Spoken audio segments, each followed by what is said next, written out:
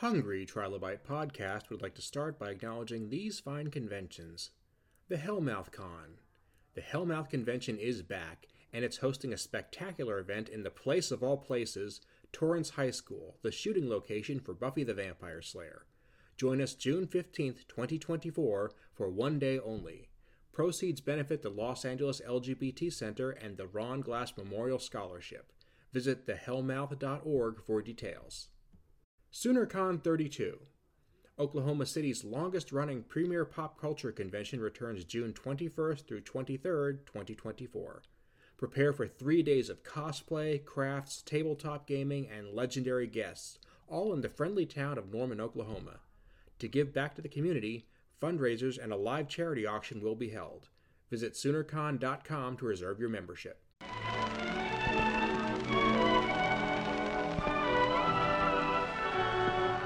Welcome to today's episode of the Hungry Trilobite Podcast. My name is Aaron Bossig, and I'm going to be your host. Today I'm welcoming Wells Thompson to the show. Wells has a comic called Mechaton, and several issues are already public now. You can find them in print form and on his website. The links will be in the show notes on my website, aaronbossig.com. I'm going to ask you to go ahead and check out the link on my website. Go to the Kickstarter and see if what he's talking about is your jam, because this guy has a lot of really cool ideas that are worth following up on. Let's get started right now.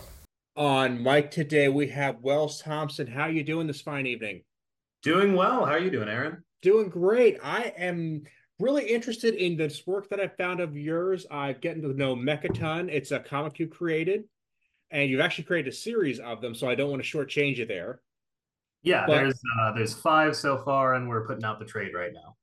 If I'm just going to give somebody the Cliff Notes version, I'd kind of describe it as Voltron meets Spider-Man. Okay. I mean, it's a team of wisecracking, not quite teens, I guess, in their early 20s characters who are kind of down on their luck, and they find the means to make a mech out of anything handy. Mm-hmm. And that leads to a lot of really fun comic possibilities, but it's still kind of it's got its serious moments in it. Absolutely. Yeah, we wanted to put a good balance of like very fun concepts, but still taking itself somewhat seriously, and just giving the story and characters room to breathe.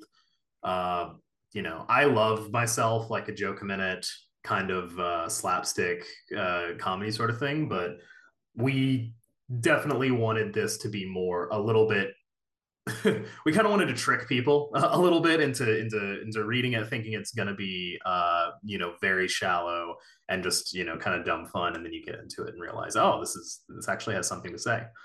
So yeah, I adore the characters in this one. When you build these kind of characters, when you kind of draw the reader in by having, like you say, the shallow slapsticky cover for what's going to end up being a deeper story overall, how do you build that in? Do you draw on your own life experience, or do you just kind of follow the characters and see where their actions take you? I mean, it's a little bit of both. Dalton and I, my co-writer, we both are siblings. I'm the youngest. He's the oldest. We're not siblings together. We just have siblings. And one of the things that we feel like media always sort of fails in is showing that authentic sibling relationship, how you are, constantly, ribbing each other in a very lighthearted way. There's a familiarity there that a lot of, comics and movies and TV shows get wrong. So we wanted to use the humor that comes from that and that relationship and make something really authentic, but also take the character seriously and see where they take us in a lot of ways. We have our big set pieces that we go to and we have our jokes that we put in, but really the story is just like, this incredible thing happens to these people. How do they react to it? And how does that build and build and build? What consequences come of that? You're going to have me at a disadvantage here because I'm an only child. So I have no frame of reference for the sibling factor. I think it works. I think it works for only children. Let me okay. And I'm not the final arbiter on that, obviously, but Yeah, no, I let me get her out of the way. She's in front of my microphone. Um, but yeah, I just think that was our starting point of like how where we wanted to build out the relationship from. Um, but yeah, I think it's a book that works for everyone.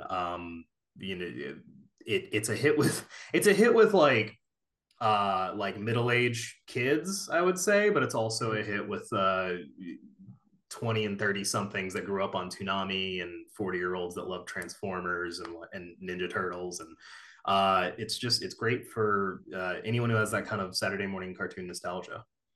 I was just thinking as you were talking there that the mech is, I don't want to say it's a timeless concept because it's kind of a late 20th century concept, but it seems Yeah, to be perpetually popular as time has gone on. for sure. The Yeah, and earliest one I can there's think so of is many like, different takes on it, from mhm, the very like straight face and serious Gundam to stuff like Ben 10 and Megas XLR that's just very dumb but very fun. going back as far as I can think, it's like Mecha Godzilla would kind of be, I guess, Yeah, the first big one. sure. Yeah, and Dalton in particular is a huge Tokusatsu fan. He loves Godzilla. He loves Ultraman. Grew up on Power Rangers and sort of brought that into the DNA of the comic. And mechs in general have a kind, big monster fighting movies in general. They have a sense of chaos about them, and that's kind of what you get wrapped up in. Is that it's once they finally start fighting, things are going to start breaking. It's going to be absolute madness, and my head always goes back to how are people just not squashed dead everywhere here? Um, yeah, I that's uh yeah, there always is that sort of element of sort of danger and chaos to it. You're right. We sort of play with that. At first, it's that the mechs are a little bit smaller than your typical kind of mech anime or property would have. The hot dog cart is twice the size of a person, but not huge. Mhm. And there's destruction, but it's not overwhelming. And then they grow bigger and bigger, and so we sort of see some of the consequences from that as that happens. And by the fifth issue, you've got towering behemoths and monsters that are causing real damage. So I was just thinking that that chaos that built into the mechs might kind of be a corollary to the chaos that comes from finding this power tool that allows you to create the mechs. It's like suddenly your life goes out of control. yeah, absolutely. And there's a sense of like, you know, uh, you compared it to Spider-Man. There is a sense of like power responsibility dynamic, and whether or not they want that responsibility, it's Mhm. kind of been thrust upon them at this point, and they don't have a choice but to roll with it. And there's something to be said for a superhero that doesn't immediately step into the role that they have to become comfortable with it, and they almost rebel against it a little bit to whatever degree they can. No, even though they ultimately have to do what they have to do. Right. Yeah, I always really appreciate, as long as it's like in fitting with the character, a sense of hesitancy when this sort of awesome power is thrust upon you. And I also really appreciate someone who gets cool powers and immediately goes, "This is awesome and this is cool," because that is, there's always the little kid in you that wants to see that as well. Um, but yeah, we sort of thread the needle by when they realize what's going on, it feels great and it feels awesome, and they're uh happy to get into the action. And then once the sort of the consequences of their actions and the danger that they're putting themselves in starts to sink in, we see their reaction from that. And it gets, from their point of view, it gets serious very quickly. When you say from their point of view, is it does it seem serious to the reader? I mean, I would say there's definitely serious moments, and there's real problems that intersect with or that the characters have to deal with beyond just punching the big monster. Uh, but we keep it lighthearted. We don't make it too much for, or too much for for the reader to handle, or for that matter, to like discongruous with what you're expecting to read. It's still fun, it's still light, it's still actiony, but it has that layer of like, you know, the characters are taking it seriously, and the reader, has that sense of sort of stakes, emotional stakes as a result. I'm not in the business of giving out spoilers, so I'm completely fine with leaving it at that. Sure. Because I want people to look at your Kickstarter. I want them to get on board with picking up the back issues on this comic. I want them to go ahead and pick up the next one. Mm-hmm.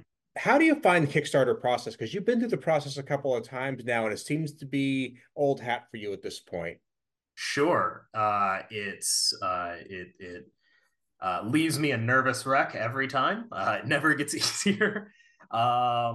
No, I mean, I have good practice with it, and I know, I've gotten really good at sort of dealing with the metrics, and learning what a successful campaign looks like, and how to make sure that things go relatively smoothly. But there is always a sense of like, can I be doing more? Should I be doing more? And Kickstarter is not something that gives you a lot of immediate feedback. Generally, the results you're seeing now is work that you put in 2 3 weeks ago. So it can be very overwhelming. And learning to deal with that is a skill set in its own right. Yeah, it's a big event. It's a lot of stress, and I'm learning how to mediate that in my life without burning myself out. Not gonna say That 100% I've gotten there yet, but but we're working toward it. But it's definitely tough, and burnout is definitely a real thing, especially when we live in a world where our creative endeavors typically aren't the ones that keep our lights on. Absolutely. And I like to talk about Kickstarter because I love Kickstarter, Mm-hmm. but I recognize that it's not a one tool fits all. It doesn't solve every problem, and there are hurdles to it as well that I like to make sure that people talk about. And because you're not the only comic person out there. I know a lot of people in the audience might be thinking of launching their own Kickstarters as comic creators. What kind of advice would you give them, given that you just gave some right there? Sure. Yeah, no, it's a big part of it is sort of the emotionally managing, or being able to yeah, manage your emotions during the process. Um you know, I would say look at as many active and previously successful Kickstarters as possible. See what they're doing, see what the trends like, see what the commonalities are, grab what you like, leave behind what you don't. It really, you need to put in a lot of footwork before you actually launch your first campaign. And yeah, there's literally never a guarantee of success, so you need to be on top of it. If you are wanting to go to Kickstarter as a comic creator, and let's say your dream is to publish a 30, 40 page comic, how much of that comic should be done before you actually launch your Kickstarter? Best case scenario. Right. I mean, the more you have done, the better, because that just shortens the amount of time you have between the end of the campaign and fulfillment, which is, less of a sword hanging over your head. And also, the more you get to show off, and the more you can say that you have done. But money is a real practical concern, and I am not made of it. So generally, what we do is, for our 20-page issues, we have 5 or 6 sample pages, inked, colored, and lettered, and ready to go, on display for everyone to see, so they can get a feel for what the art looks like, what the writing is like, how the comic flows, before they commit to it. And that's generally all you need in terms of a sample, but you do need to be upfront with people. That's like, this is what we have, this is what we could afford to make right now, we're relying on you to get it done. I like that approach because it does show the audience or the potential customer that you guys know what you're doing. You have something you can give them to kind of sample the wares, and it builds confidence that there's more to come. And you guys have a track record too, which is even better. Yeah, absolutely. I mean, Yeah, this is our 10th Kickstarter. Congratulations. Yeah. And not all of, we so far 8 have been successful, one has been unsuccessful. That was a big risk that we took, and we knew that we might not make it. We were fine, we went into that knowing that. But for the most part, we've had a really good run of things. And it's just been about building and maintaining the audience and making sure that we're putting out as high quality stuff as possible. And for that matter, making sure that when it leaves, it leaves relatively, hopefully on time, in really good condition, gets to people in one piece, and looks really good when it gets there. Just got a random question for you to get back to the comic itself here. Sure. Are you at all influenced by gaming webcomics? um not particularly. Like, don't get me wrong, I love XKCD, and there's a bunch of web comics that I really enjoy. But in terms of your, like, your Penny Arcade and your Control Alt Delete, I was never super into them when they were when they were really big and sort of the main thing to look at. And I've only become really aware of them in retrospect. Um, I would say more my influences are like uh there's a lot of really great indie comic creators I can point to as influences. Brian Lee O'Malley and Dan Waters, Ram V, all of whom have really incredible books going on right now. But also I have also like my I grew up wanting to be a prose writer, and I still want to be a prose writer, and have written a lot of prose. So yeah, Kurt Vonnegut and Jennifer Egan and Joseph Heller, F. Scott Fitzgerald, and Ernest Hemingway, J.D. Salinger. Those are like the people I think back to as like my influences. And then I love movies as well. I will absolutely devour cinema if I can. So yeah, I love works like Eternal Sunshine of the Spotless Mind, and the Scott Pilgrim movie is my favorite movie of all time. Do not at me; it's amazing. uh, so yeah, there's tons of stuff that I draw from. Yeah, web comics are relatively new for me, and most of the ones that I read and keep up with are either gag a day, like relationship style comics, or really niche stuff that my friends are putting out. I just felt the need to ask that just because there were moments early on in the comic where it felt like a more refined, more nuanced version of some of the web comics I'd read ages ago, like you said, in their Sure. heyday. Oh, there's definitely the element of, like, a couple guys sitting on a couch, talking about, stuff that doesn't matter. Mhm. Um, yeah, I can totally see why you would say that. I, But and I, I think part of the joke, especially as issues go on, is like, hey, why can't we go back to the couch? That was nice. and that's something that the couch conversations, it's something that our generation really does seem to get a lot. Mm, Kind of starting with the Seinfeld show about nothing thing, we had so many iterations of that concept. Um, right.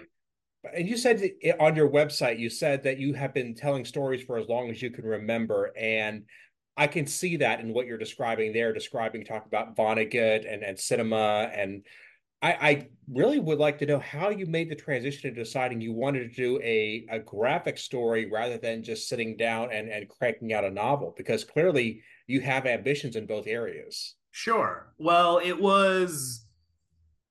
it's sort of a confluence of a bunch of stuff. This is like where the road ended, but I've tried a little bit of everything, and I've been rather successful at a number of things. Um, I went to school for screenwriting, and I have won like some awards in film festivals and such. And that's really great, but I found that process really difficult because you're relying on so many people to pull their weight. If you've ever looked at behind the scenes of even small films, it's just monstrous productions. It's expensive. if anyone slacks, the whole thing falls apart. Frankly, the fact that any movies get made ever is a miracle, and you should appreciate it. Good doesn't have anything to do with it. Hi, baby. So I got a little bit annoyed and frustrated with that, and that's what spurred me on to start writing prose more. And the problem I had there, aside from the fact that it's just lonely, it's you and a computer, and day in and day out, and that's all it is. Um, it's also brutally difficult to sort of break into from a publishing perspective. It's very gatekeepy, and there's a million people trying to do it, and there's all these hundreds of years of bad ideas and backlog and middlemen standing between you and trying to get a book published. And it was sort of being frustrated with both of those systems. I Dalton, my good friend and co-writer on this book, convinced me to give comics a shot. And it's sort of the perfect marriage of the two. I get to it's still collaborative, so I get to work with a lot of people and bring a lot of people together to create a common vision that is stronger than maybe what I would be making on my own. But it's not so big that I feel like I'm going to pull my hair out because some random person down the line forgot to bring a green binder or something. It's a little bit more reined in. It gives me the space to tell stories at a good scope without worrying too much about things like production costs and whatnot. There's still money involved, but it doesn't get nearly as expensive as it can in film. And furthermore, the more I do it, the more I love the medium itself. It's not like I'm doing this until I can get my novel made or my screenplay made. I love comics for their own sake, and I would given the choice, I would still continue to work here, even if I would also throw in like a novel or something as well. Well, that's pretty darn cool. Now, if you're going to, you've got a Kickstarter ready to go here. Mm-hmm. So obviously somebody goes ahead and they become a sponsor of the Kickstarter, they're Sure. going to get a comic book. Yes. What are you throwing in at the top of that to kind of encourage somebody to give a little bit more? Absolutely. Well, every whether you get a digital copy or a physical copy, your name goes in the book as sort of a sponsor of it on the thank you page. We have we start low with the digital copy just to encourage everyone to come in and get it. You also get a digital copy if you get a print copy of any kind. And aside from our standard copy, we also have a deluxe edition, which includes a ton of back matter, page breakdowns, extra scripts, stuff that no one's seen before, character designs, logo breakdown. If you want to know like everything about how the comic works and functions and see a bunch of cool stuff that no one else is going to see, we have that there for you. We also have a really beautiful hollow foil cover that's just like a beautiful display copy, as well as 30% off everything that we have, from posters to a tier that is just 30% off everything. You get stickers, posters, all 3 copies of the book, signatures on everything, for 30% off what it would be. So we kept the selection kind of simple and small, but there's still definitely enough for you to pick your poison. I was actually going to joke about there being a hollow foil cover. The fact that you said there actually is one, I love that. Yeah, It is such like a cliche 90s gimmicky thing, but it's like, no, but it was popular for a reason. They look awesome. they look really good. And the other thing is we tend to do glossier, heavier paper on the hollow foil covers because we're already going with something that looks really distinct anyway. So on those, the colors really pop. And it's just if you like that style of just like heavy, glossy, beautiful, rich color scheme and heavy pages, then yeah, it's absolutely worth going for. And there's something to it that just shows that this is going to be something special compared to everything else that's on the newsstand that week. For sure. Yeah. And when it's something that's the product of it's a labor of love, but it's a project that's coming out of a small team that truly cares about the medium, that has a great idea that they just want to get to the world. I think that's worthy of something like that. For sure.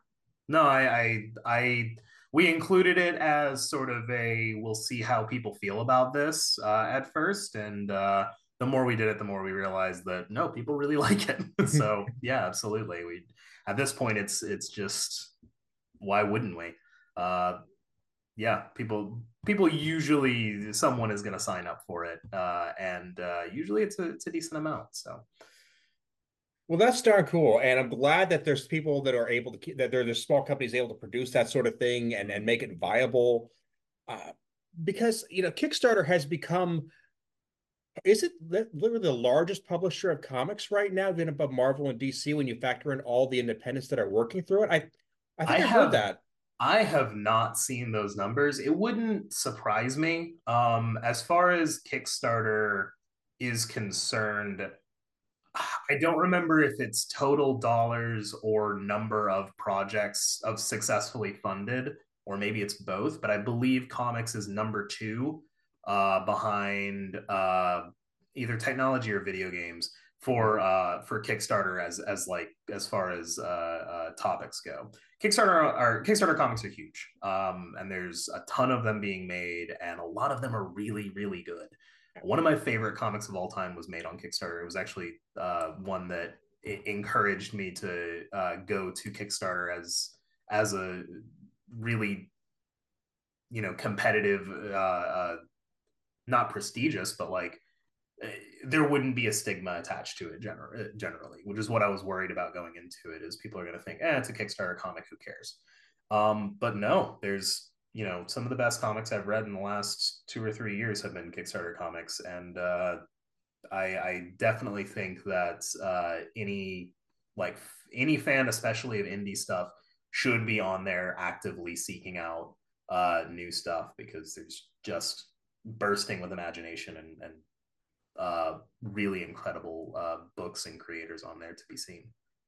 There's something about like when you say Kickstarter technology, there's definitely that's a whole different world, and it Yeah, comes it's with very different. it but is, and and the numbers they bring in are massive to the point that it feels like you were, we share a name. We're under the banner of Kickstarter, but it could not be more of a different like thing going on over there.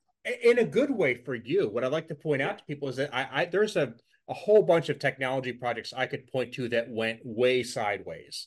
Yeah. And that's because when you're making technology, you're making something completely new. The engineering has to be done from scratch. The production has to be done from scratch. The distribution done from scratch. It's a whole level of complication. But when it comes to something like a film or a comic or a book, Yeah. something where the means of making it is well established, we just need the content to go into it. It's a much lower level of risk, and that it's worth taking a chance on somebody as long as they show that they can find their ass from a hole in the ground. Okay, I mean Right. seriously.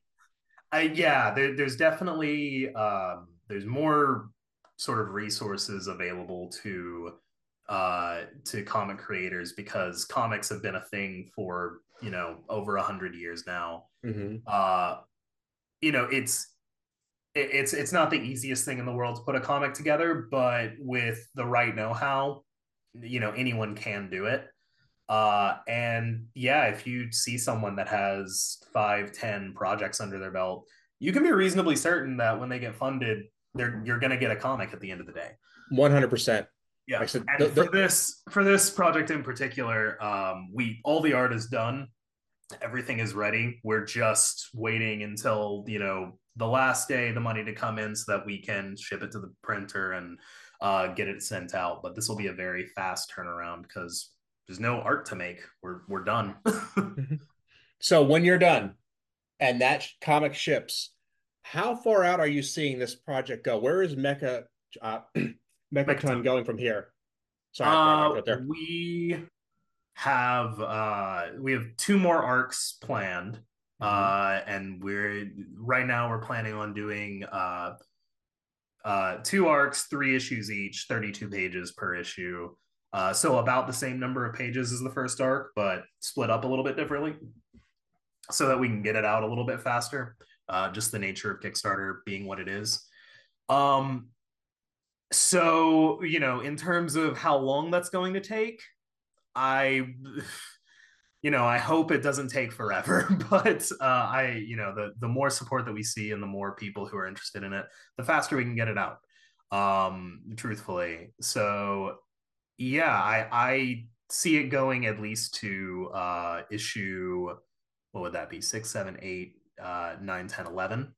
And then if it turns around and people want more and we have a good we feel like we have a good way of continuing it, we would love to make more. If I could work on Mechaton for the rest of my life, I'd be happy to do that. I want to help you make that happen for sure. If there's anything I can do to help you out, let me know. Where can people find your adventures on the web? Where can they check the Kickstarter? Where can they follow the future adventures of Mechaton? Absolutely. Well, the Kickstarter launched today. You can find it at kickstarter.com. Just search for Mechaton. It'll be the first thing that comes up, probably. I hope. And if you need somewhere more specific to look, you can find me on Twitter at WellsThomp, THOMP. You can also find my website, wellsthompson.com. That will have a link to it as well. Also of note, I have a newsletter, Comics, Cats, and Cocktails, where we talk about all those things. That is the easiest way to keep track of me and what I'm doing because, Twitter is, we'll call it unreliable at times. I would just say that. Yep. Yeah. So if you need a place to keep an eye on stuff that I'm putting out, whether it's preview pages for comics or when the next Kickstarter is launching, that is always the best place to check. Excellent. Well, thank you so much for being here. I'll be glad to have you back anytime. Absolutely. Thank you for having me on.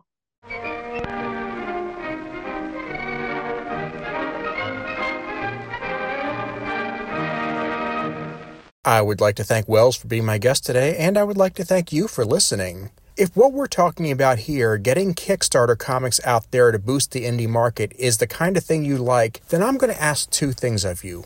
One, head on over to Kickstarter and check out Wells' campaign and see if what he's talking about is the kind of thing you'd like to be reading.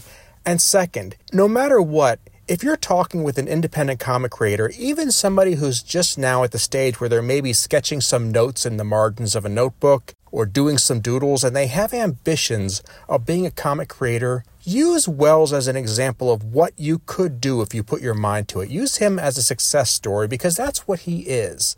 He's had several successful Kickstarter campaigns run. He has comic books on the market right now, and that's the dream of many people wanting to make their own comic.